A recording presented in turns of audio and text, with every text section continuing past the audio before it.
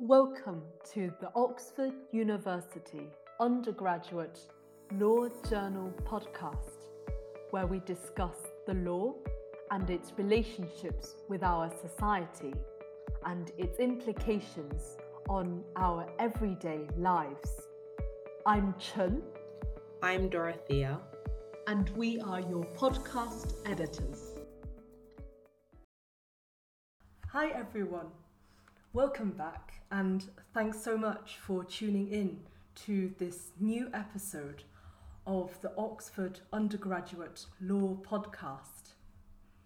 Today we have a very special guest with us. Professor Matthias Schmoeckel is the chair of the Institute for Legal History and of the Institute for Public Notary Law at the University of Bonn. He has published notable works both in Germany and internationally. This includes books on the legal history of Canon Law, the legal history of the Protestant Reformation, and a historical commentary on the German Civil Code. Today we are actually recording at the Institute for Legal History offices. I have been working here this year as a translation assistant as part of my year abroad. Professor Schmoeckel, welcome to our podcast. Well, thank you so much for having me. It's really lovely to see you, and thank you again for being our guest. If you don't mind, I'll just jump into the questions. Fine. I'm very happy with it. Great. You specialise in canon law. This is an area of law which many English law students may not have come across. Perhaps you could please start by explaining to us what this area of law involves. Well, some decades ago, it was a very common topic. Almost all members of my faculty dealt with it. In the last years, for some time, I've been the last in Germany to deal with canon law, and so I felt the necessity to pass the flame on to the next generation.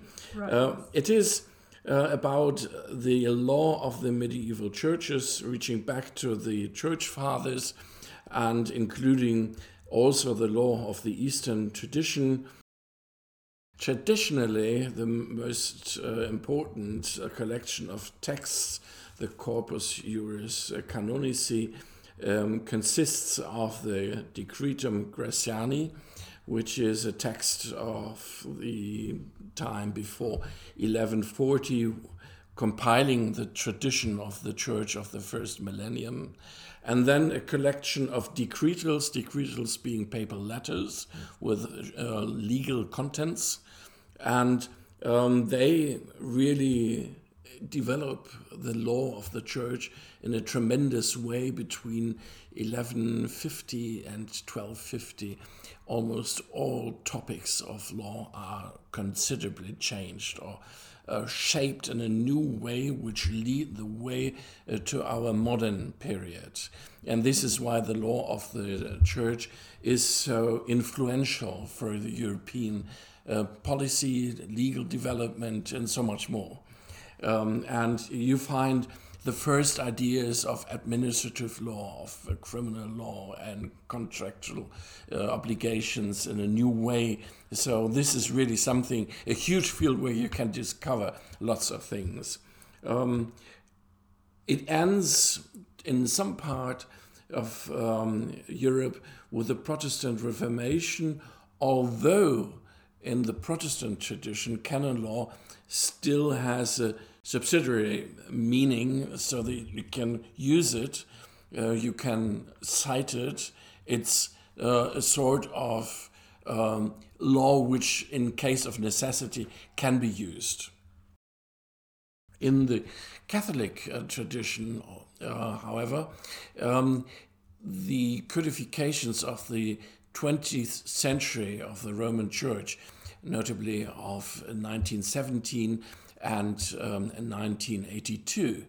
They changed the law. In 1970, they rather introduced a new system, not changing the law in its contents, whereas under John Paul II, it has been changed also to some extent in the contents.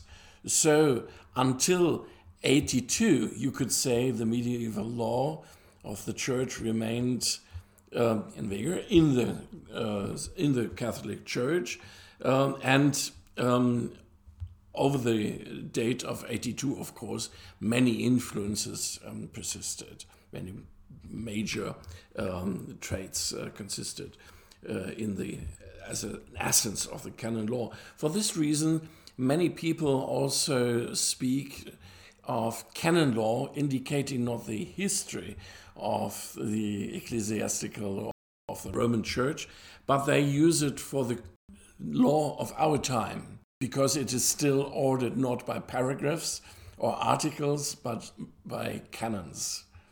So there is a slight confusion, because some use it for the history and some use it also for the contemporary law. In German, we rather speak of Kirchenrecht, speaking of the contemporary law, and canon law is rather used for the history. So the law of the Church, Kirchenrecht, is distinct in how the terms are used from canon law. That's really interesting. And I think what you've explained definitely has been reflected in some of we've studied as well. I remember we discussed the Christian influence on Justinian's institutes when we studied Roman law, and obviously Roman private law has influence on both current continental and common law systems. So that's super interesting to know. I know that you are also head of the Law of Public Notary at the University of Bonn. I understand that notarizing plays quite a large role in German property law, especially in land conveyance and, for example, the law of gifting, the Schenkungsvertrag. It's interesting because I guess land conveyance and gifting would both be regulated by the English deed in common law, but the public notary is quite distinct from a deed. Could you explain to us perhaps what public notary is? Well, it's a wonderful example to show the influence of the Roman Church as well, because they took over some elements of the Roman antiquity, the tradition of scribes, which were called tabelliones, and they transferred this to a modern use, which was created in the 11th, 12th century, and took over the name of the notaria, so public notaries. This is something which is connected with the tradition of Roman law. These scribes, which were ready to act for simple people sitting on the marketplaces or dealing with princes being employed in the courts. And here in this case, the Roman Church used them to define a common frame for dressing up documents. And this combined not only some legal rules, how documents should look like, but also the necessity to have some specialist first for setting them up, and then also some other experts for being able to criticize forgeries. And this was the function of the church. So they set up this new function of notaries, specialists for setting up documents, but they were also able to criticize the documents which were used in the practice and in discovering them, for example, as forgeries. And in order to make this system work, they had to use some people trained in law, perhaps not with a university formation, but at least they had to have some basic knowledge of law. There were some books explaining how to set up, for example, donations, conveyance, and something like that. And this was meant as a clear set of rules for the public notaries how to act and what kind of ways they should set up their documents, which, if they failed, could be criticized. Normally, and this was one of the wonderful parts of this new discovery, they took some people which earned enough and could rely on their work, so that they exerted their profession in a very well-trained and confidential way, so that throughout the ages, throughout the centuries, people gained confidence in public notaries. The cases of forgery were very scarce. But still, there was this possibility to react on forgeries. And this is meant as another means to assure public confidence in the craft of the public notaries. And this made something possible, which is at the core of our European development, not only for trade, because if you want to make a contract, long-distance contract, you can't do it just orally. You have to fix it in a written way. And this is why these documents became so important as the foundation of European trade. And secondly, if you want to set up a public administration, once again, it cannot just be done by words, but you have to fix what has been done, what has been enacted, what has been told everybody to do. And if you don't have this archive, you cannot have any public remembrance of anything which has been done. And this is the foundation of any state activity. And once again, public notaries are a very simple tool, which are the foundation of our modern state. And we have become accustomed to this tradition of documents. And there's a wonderful example which I like to cite. You all know Doctor Who, and he has this wonderful passport being just blank, showing it to everybody, but nobody really looks at it, but we all are incited to respect this kind of document, whatever it contains. And so from the cradle to the end of our life, we are used to this kind of documents, and we confine it into. I really had not thought about the institutional link to the church before of notarizing.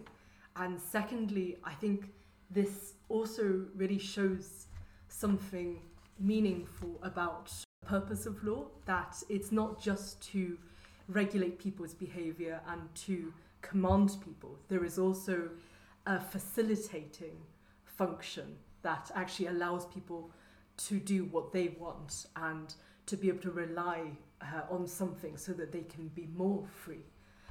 For example, this is a view that my college tutor, Dory Kimmel, very much takes in terms of contract. So this background is really interesting and insightful to hear about, actually.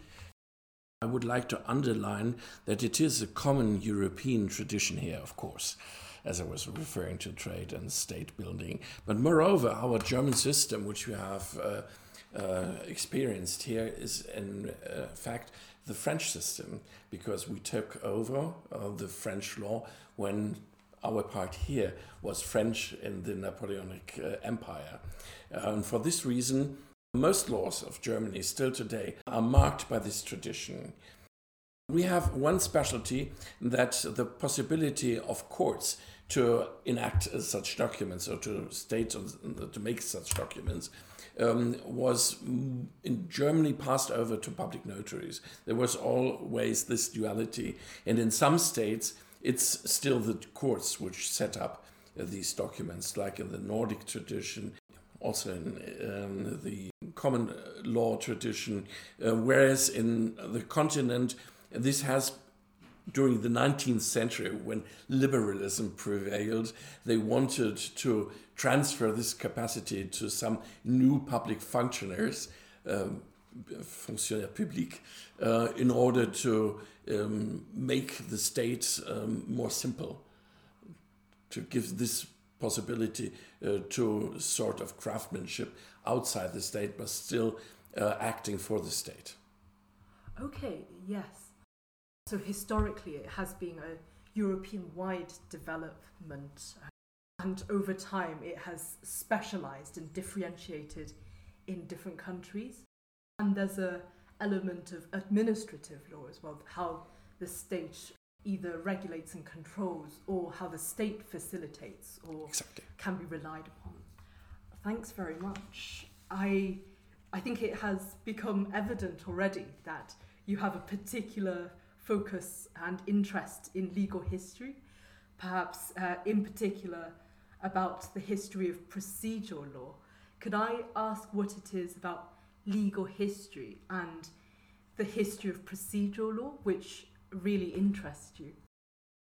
Well, we all are, particularly on the continent, sure that once we have established our rights, any court should accept them. But of course, English lawyers in particular know that courts are not very stable, and that it is another thing to realize your rights in front of the court. And for this reason, the law of procedure is very important. And particularly in the past, you did not have any subjective rights. This is a rather modern acceptation, or rather more modern finding. But the most important thing was whether the court would give you a possibility to sue somebody and to get a right over another. So the procedure was the very act of ensuring rights. Here, once again, the church has been very creative, because our law is, and still in the continent, and to some extent also in the UK, the church invented a very well-balanced set of rules, well-balanced between the chance to sue others and to get your right, and with a certain respect also for the accused party to have some guarantees. And for this reason, it was a very modern law. On the one side, the church developed the possibility of suing even without a plaintiff, which is the very essence of any state which wants to act against criminals, or even the possibility to act in an administrative way, to state on something, for example. And on the other way, they also had the feeling that there should be a minimum of guarantees for the accused party. For example, at least somebody should be cited in order to cite it to the court, to know that there's a litigation against him going on. And furthermore, to have the right to be heard. And in the later ages, some other principles were formed. And for this reason, this is really quite at the core of getting your law, getting your rights, and the notion of what is right, what is equal, what is fair enough for people. And all this is shaped with the aim of clarifying the notion of justice, because in case the state acts in an unjust way, it could be God who acts against the state for the course of this injustice and claiming justice for himself. So any war, any pandemic could be the sign of God's ire, and therefore the state himself has to establish justice in order to prevent such divine acts of terrible destruction. That's very thought-provoking. I hadn't thought so much before this about how law of procedure plays a role in fettering state behaviour, and also how this is different for different areas of law. Like you said, state power is definitely fettered, but for example, there's perhaps a specialisation within criminal law. There are still protections for the defendant-like figure or individual, but there is the difference of there's no plaintiff here. Really thought-provoking. Now, a towering work which you have been editor of is the historical critical commentary on the German Civil Code. This is quite esteemed in the UK. Even the late Scottish Court of Sessions and UK House of Lords Judge Lord Roger commented that it is hard to imagine any other country where such a massive project of this particular kind could even be contemplated. It will be an indispensable tool for future comparative work. Could you please share with us why examining from a historical perspective can be really informative on current law? Well, there is this old discussion of what really is the essence of law, if you have to have some enacted legal rules or if law consists of practice. And in this case, we can show that it's really always both.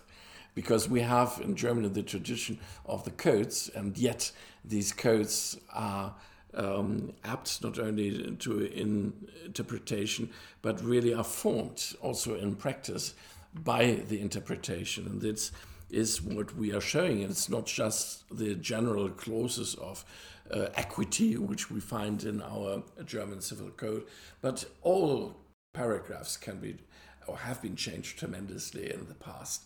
And I will give you an example. It was quite normal for judges in the first decade of the 20th century to use the new code in which they did not have been trained in a way according to their own conception. So they used it as the law had been used before the enactment of the BGB, of the Civil Code.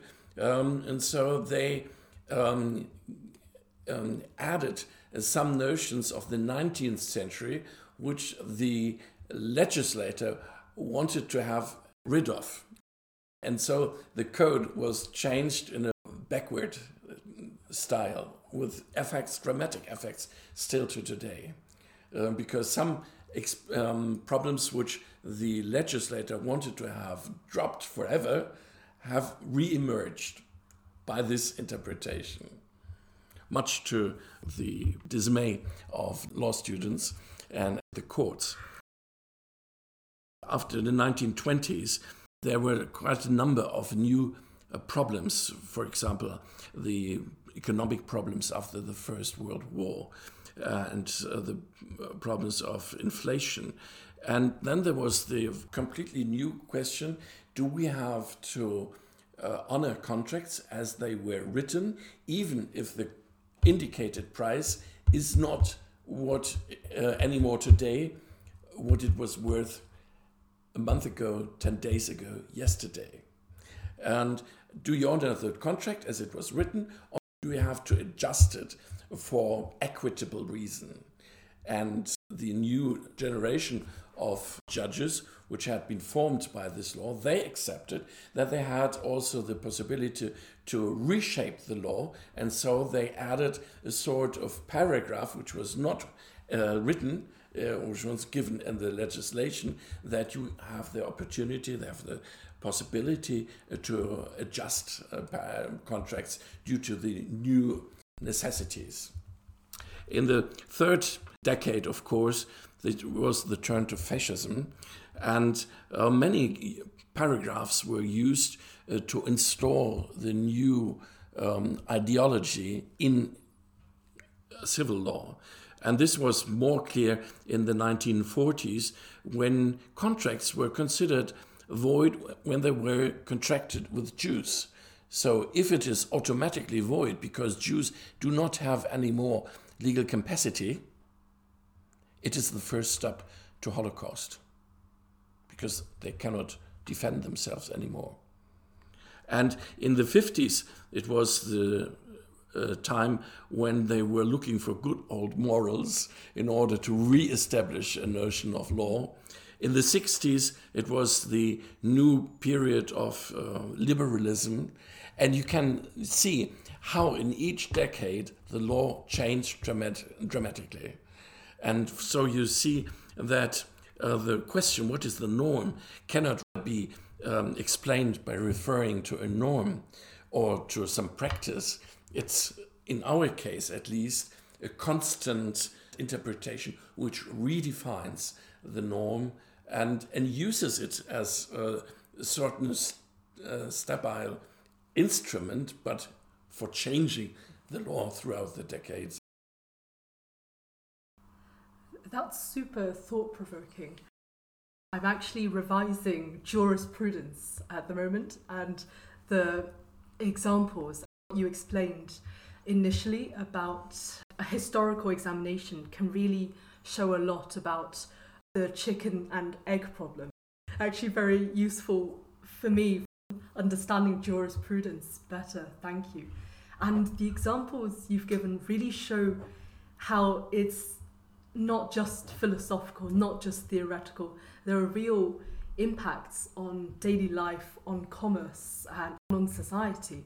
For example, do we take the literal meaning of contracts always, or should there be intervention, or at least a more contextual interpretation of contracts? And I never thought before about how private law can actually further a very dark ideology, but I can definitely start to understand now that if you say, for example, that Jewish people don't have legal capacity, it's a very degrading legal concept that they have no more human worth, and also perhaps they're seen as not having the intelligence to be able to intentionally and fully form legal transactions anymore, and the fact that there could not be any more legal reliance by Jewish people on the law. That's very thought-provoking.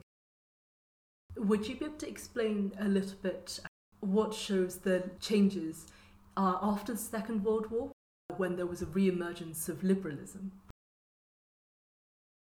Well, first of all, it was the question how to re-establish any notion of law if the written law had not been able to prevent National Socialism, which of course is a task too great to grant for any law. If there's a law, it cannot prevent a change of political system, of course. But they thought of the possibility to give some legal guarantees, for example, some ideas of natural law. But these ideas taken from the medieval, from the Middle Ages, of course, was not able to give a new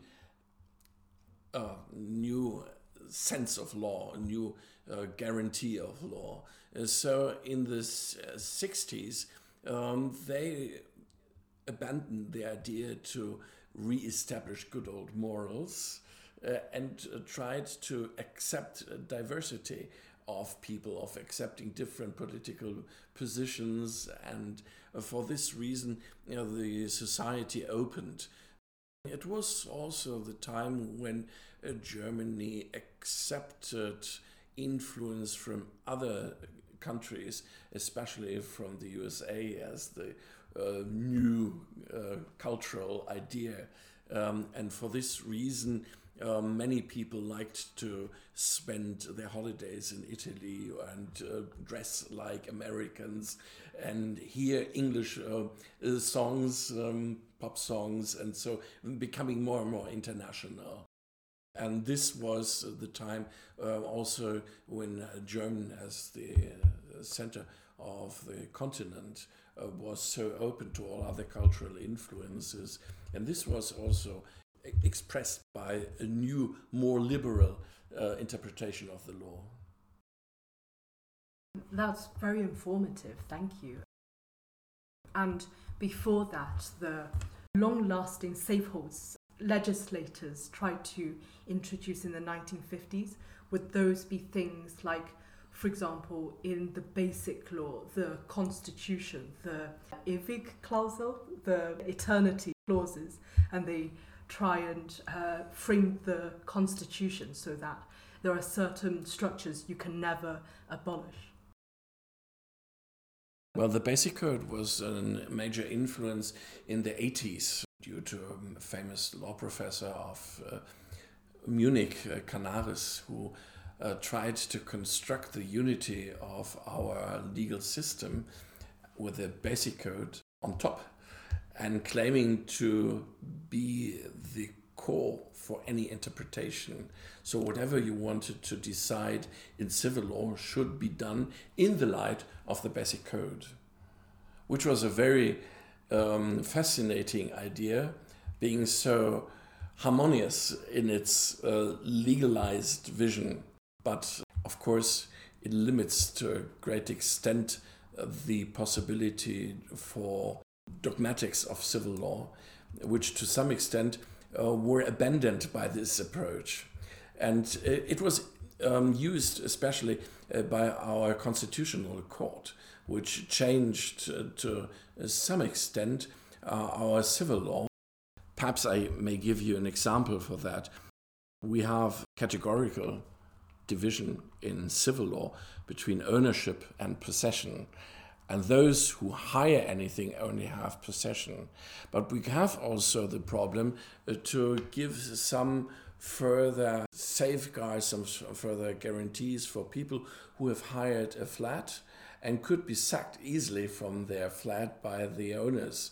And in this case, the Constitutional Court decided to draw on the disposition of protecting ownership, Article 14, to use it to protect also these people who had hired the flats. So they claimed that their possession should be treated as ownership. For any civilian, of course, this is complete nonsense, but it was a very practical approach from constitutional perspective. So we have a real conflict between these two aspects here. And if you want to treat law in a dogmatical way, you are shocked. For pragmatical reasons, you can understand why they accepted this ruling. Quite an interesting idea when compared with the English law of rental contracts, of leases. In English law, under a lease, there is a property right when you rent a flat, but actually I wouldn't have expected that the German law goes even further in creating this exception to the dogma of differences between law of obligations and law of property, and not just actually saying you have a property right, but actually that you have ownership. Super interesting. You're interested in legal changes since the Protestant Reformations. Your current research focuses on similarities and differences in the development of constitutional and international law as distinct Protestant denominations developed. Could you perhaps tell us a bit about some of your findings so far? Well, as you have seen, I'm very much interested in the influence of the Church, meaning that there is an influence of theology on the conception of justice, and this influences, of course, jurisprudence.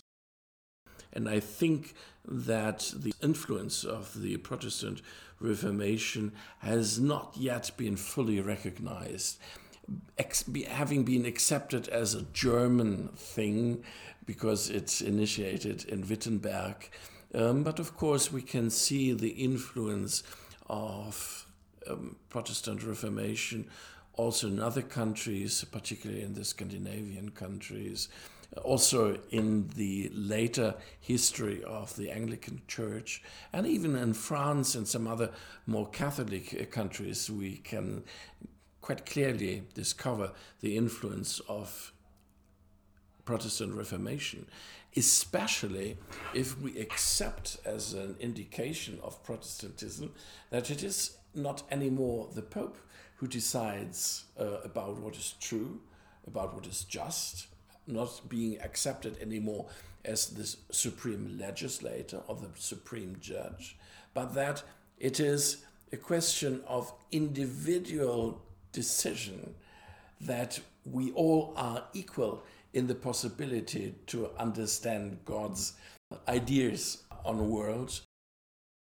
Two major figures for the German tradition of the Protestant Reformation are, of course, Martin Luther and Philip Melanchthon, whereas we venerate Martin Luther very much for his courage to stand against the emperor and the Pope, to define his personal view on the interpretation of the Bible.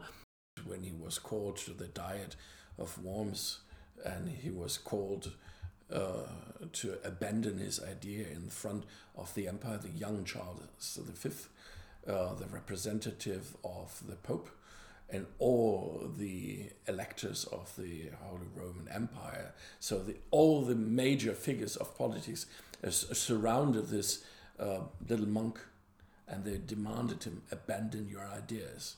And he did not. What a tremendous scene, what a tremendous courage. As a small detail, he dressed when he got to Worms as a professor. So he had this black robe, which is still used to some extent in European universities. And so he not only used his individuality, but he also used the authority of having studied things. And this I find also very interesting, because if we want to be sure of something, we can study it until today. And the idea was that he did not claim to have the truth of anything, but he maintained that there should be an argument against his findings. So he just wanted to have somebody argument against his findings. So he was not defending his own verity, but demanding a scientific discussion, stand against the emperor and the Pope to define his personal view on the interpretation of the Bible. Philip Melanchthon is the second teacher of the Protestant Reformation. In Germany, he is also called the teacher of Germany, Preceptor Germaniae, because he has been more influential than any other man in German history for our basic assumptions. He came to Wittenberg for teaching Greek. Also his name is taken from as a Greek translation from his original name, Schwarzerd, Black Earth, Melanchthon. And he later tried to use Aristotle as a tool for giving more philosophical depth to Protestant theology. And in the 1520s, he gave a more explicit idea on the use of law, for example, to define discipline, while Luther had stated that it was always divine grace, which would lead men to redemption. It was the idea of Melanchthon that people should do something for themselves about it, and that discipline, though not leading directly to redemption, would be a good way to prepare oneself for it. And this, of course, was quite necessary for a new legal order in which Lutherans' ideas would lead to neglecting law or despising even law as being rather something superficial. On the other hand, Melanchthon taught how to accept law as a way of explaining how to behave in a civil society, as accepting laws, for example, as school books for citizens. Melanchthon, for example, stated that the punishment of mankind after the fall of Adam is not that they are blind. This would be too simple. They have some rests of understanding so that they understand in how many cases they err, they don't understand what's happening. So we stumble and we are unable to do what we intend, and we notice it, and this is our punishment, which means that we have to fail, we have to notice our errors, but nevertheless we have to do it, because this is the only way how to develop the next step.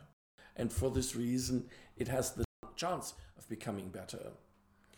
And we all are different, and we all have strengths, and we all have assets, and we can exchange it so that the common market of people, the free common market, gives us the possibility to find what we need for our lives. Somebody has apples, others have pears, some are craftsmen, and they change their goods, and this is how society can survive. It doesn't mean that there's just one Reformation, because there are rather so many. It only starts in Wittenberg, and Germany was much interested in getting a separation from Rome, which was not at all interesting for the French church, who already obtained in the 14th century a certain division from the Church of Rome. So in France, they were much more interested in new forms of masses, new form of theology, and this is what Calvin developed on the basis of Luther and Melanchthon. So the French Protestantism is different from German's Protestantism. And it's also a question of time. Luther developed his first ideas in 1570, and already in 1519 his thoughts were very different. And when in the 1520s Luther and Melanchthon tried to establish a certain Saxon state, their experiences led them to a new model, more state-like model of Protestantism, which was copied first of all by Denmark. But it shows also that French Protestantism was mostly shocked by the first German experiences, that the princes obtained more power against the emperor, whereas in France the prime interest was to strengthen the French kingdom and the French king. So anything would be good that would strengthen the central power, and for this reason many people were prepared to abandon their free conscience in order to obey to a Catholic king, as long as unity would prevail and peace would be established in the kingdom. And France was very important for Scotland, but this was already the second generation of Calvinists who were very much working on notions of civil liberties, a state founding contract between the people and God, And this is why the notion of the covenant became so important in the Scottish tradition. Well, I'm very glad to have had the opportunity to talk to you. I assume that many people are quite amazed by the variety of topics. Professor Schmoeckel, thank you so much for this eye-opening insight into German law, into legal philosophy, and into legal history. It's really not every day that English law students get to hear from an established German law professor and researcher, not alone about these particular topics. We say goodbye for now to Professor Schmoeckel, and goodbye from me, Chen. Professor Schmoeckel, thanks so much for being our guest. And everyone, thanks so much for listening to this episode of our undergraduate law podcast. That was Professor Matthias Schmoeckel of the University of Bonn, discussing with Chen Canon Law, the Protestant Reformations in Europe, and the influence of historical events on the development of law. It perhaps needs to be considered whether historical analysis is always a good way to ascertain what the law is and what the law should be. For example, in light of the judgments of Justices Clarence Thomas and Amy Coney Barrett in Dobbs and Jackson, it's difficult to know where to draw the line with an argument such as the Founding Fathers never intended there to be a right in the Constitution to abortion, a constitutional right, because where do you draw the line there? Are racially equal civil rights next? Because the Founding Fathers were actually slave owners, at least some of them. And in both the US and European context, for example, in the context of EU law, it's difficult to say whether, when examining from a purely historical perspective and informing the law, whether, for example, EU law and also American constitutional law can ever be truly racially inclusive and anti-discriminatory. However, I think what Professor Schmoeckel, through his detailed analysis, has shown is that historical analysis of the law does have a role to play and can be very useful in determining at least some very enlightening ideas and revelations about the law. It can really inform law and be a useful tool going forward too. Indeed, as shown from the legislation in Germany after the Holocaust, examining legal history can also be a way to learn from mistakes and for legislators to legislate in a way which creates a more equal and safe and democratic society. Dear listeners, thank you very much for listening to this episode of the Oxford Undergraduate Law Podcast. For more episodes and more information, please do go to the other episodes in our selection on Spotify, see about upcoming episodes, and also look at our webpage on the Oxford Undergraduate Law Journal website. Thanks very much, everyone. Goodbye for now.